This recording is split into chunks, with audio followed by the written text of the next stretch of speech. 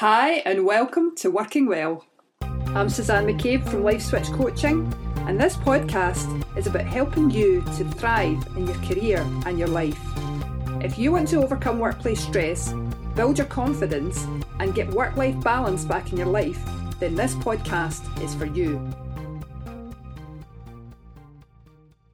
Hi and welcome to episode 21. It's Mental Health Awareness Week this week, and this is a really important issue for me. It's something very, very close to my heart. And it's an emotional week for me personally. It would have been my mum's birthday this week. And she passed away last year. And she had had depression for many, many years and had been hospitalised. And it's really as a result of that I got into coaching, because of the impact on my mum and watching that from the sidelines, and also the effect that it had on us as a family. So this is a time where I really want to raise awareness of poor mental health and the effects that it can have on you, and to help people to look out for their own mental health better and those of people that they know and love. So this year, Mental Health Awareness Week is focused on body image. And you might be wondering, well, what's that got to do with positive mental health in the workplace? Well, I'm going to try and link the two because I believe that they are linked. So let me ask you something. How would you describe yourself to a stranger? The answer that you give will depend on the experiences that you've had in life, your own personality, and the beliefs that you have about yourself and other people and the world in general. And these all shape how you see yourself, your own self-image, okay? And if that's good, then you're likely to have high self-esteem, you're likely to be very optimistic and have strong relationships. There's a good chance you're going to have better health and fitness, because when you have a good self-image, then you will kind of unconsciously or consciously make good choices about what you should be doing with your health. But it also impacts your work, because when you have a positive self-image, it makes it easier for you to manage the day-to-day stresses that you're hit with. Okay, so therefore, anything that comes up in work, you'll be better able to handle it if you have a positive mindset about yourself. Contrary to that, if you have a negative mindset, then it actually can affect your work performance, because you see things more negatively. You're more likely to beat yourself up about errors. You're more likely to find it difficult to relate to other people, because you're not feeling great about yourself, and therefore you have this kind of negative bias in how you approach your relationships with others. It's likely to affect your quality of life as well, because you will likely make poorer choices about your health and fitness, and therefore that affects your physical health, and that can lead to a whole load of health conditions as well. So to give you an example, let's say that you have a poor self-image, and as a result of that you cope with negative emotions by eating more. You're more likely to make unhealthy choices with your food. Therefore, maybe your weight starts to go up. When your weight starts to go up, you increase your chance of diabetes, heart attack, stroke, etc. And therefore, you can see the link between the negative self-image and your physical health. So let's talk about work then. The environment that you work in will play a big role in how you see yourself. And that might be due to the nature of your job or the culture that you work in. There might be a big focus on how people look and how people present themselves. And that can put pressure on you as a person to dress a certain way, or take more interest in your appearance than you might want to, because you feel that everybody else is doing the same thing. And body hang-ups are very common.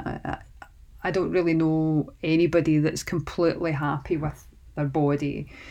But the Mental Health Foundation has suggested that 1 in 3 adults are so stressed about their body image and their appearance that they feel overwhelmed or unable to cope with it.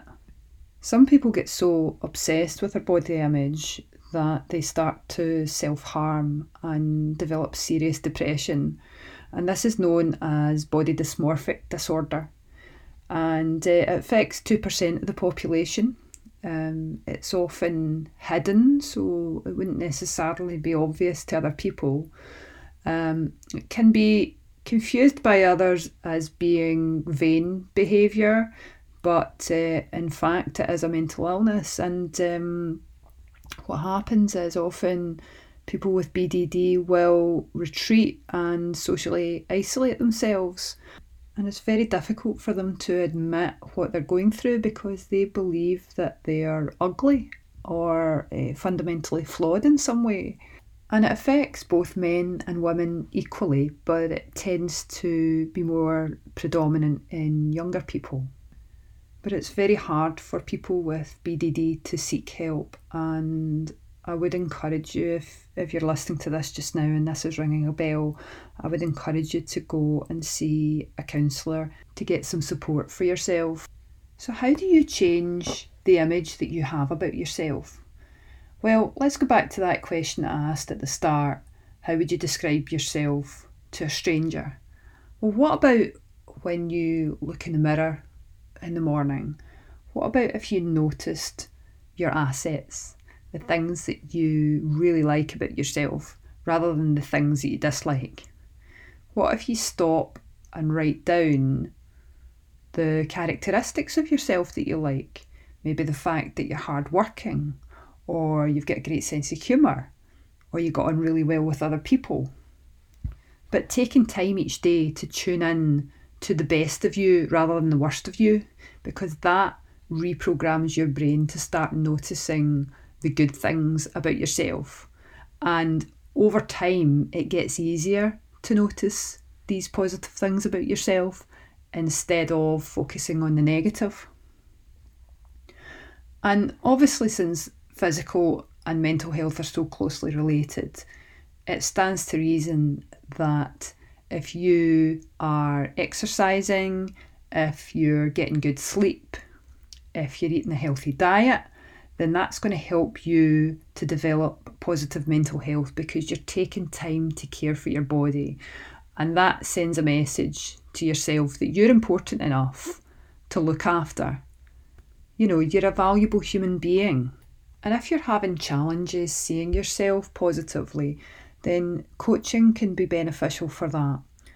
I've helped clients who have had a negative body image, both those who have been worried about having too much weight and those who have been worried about being underweight.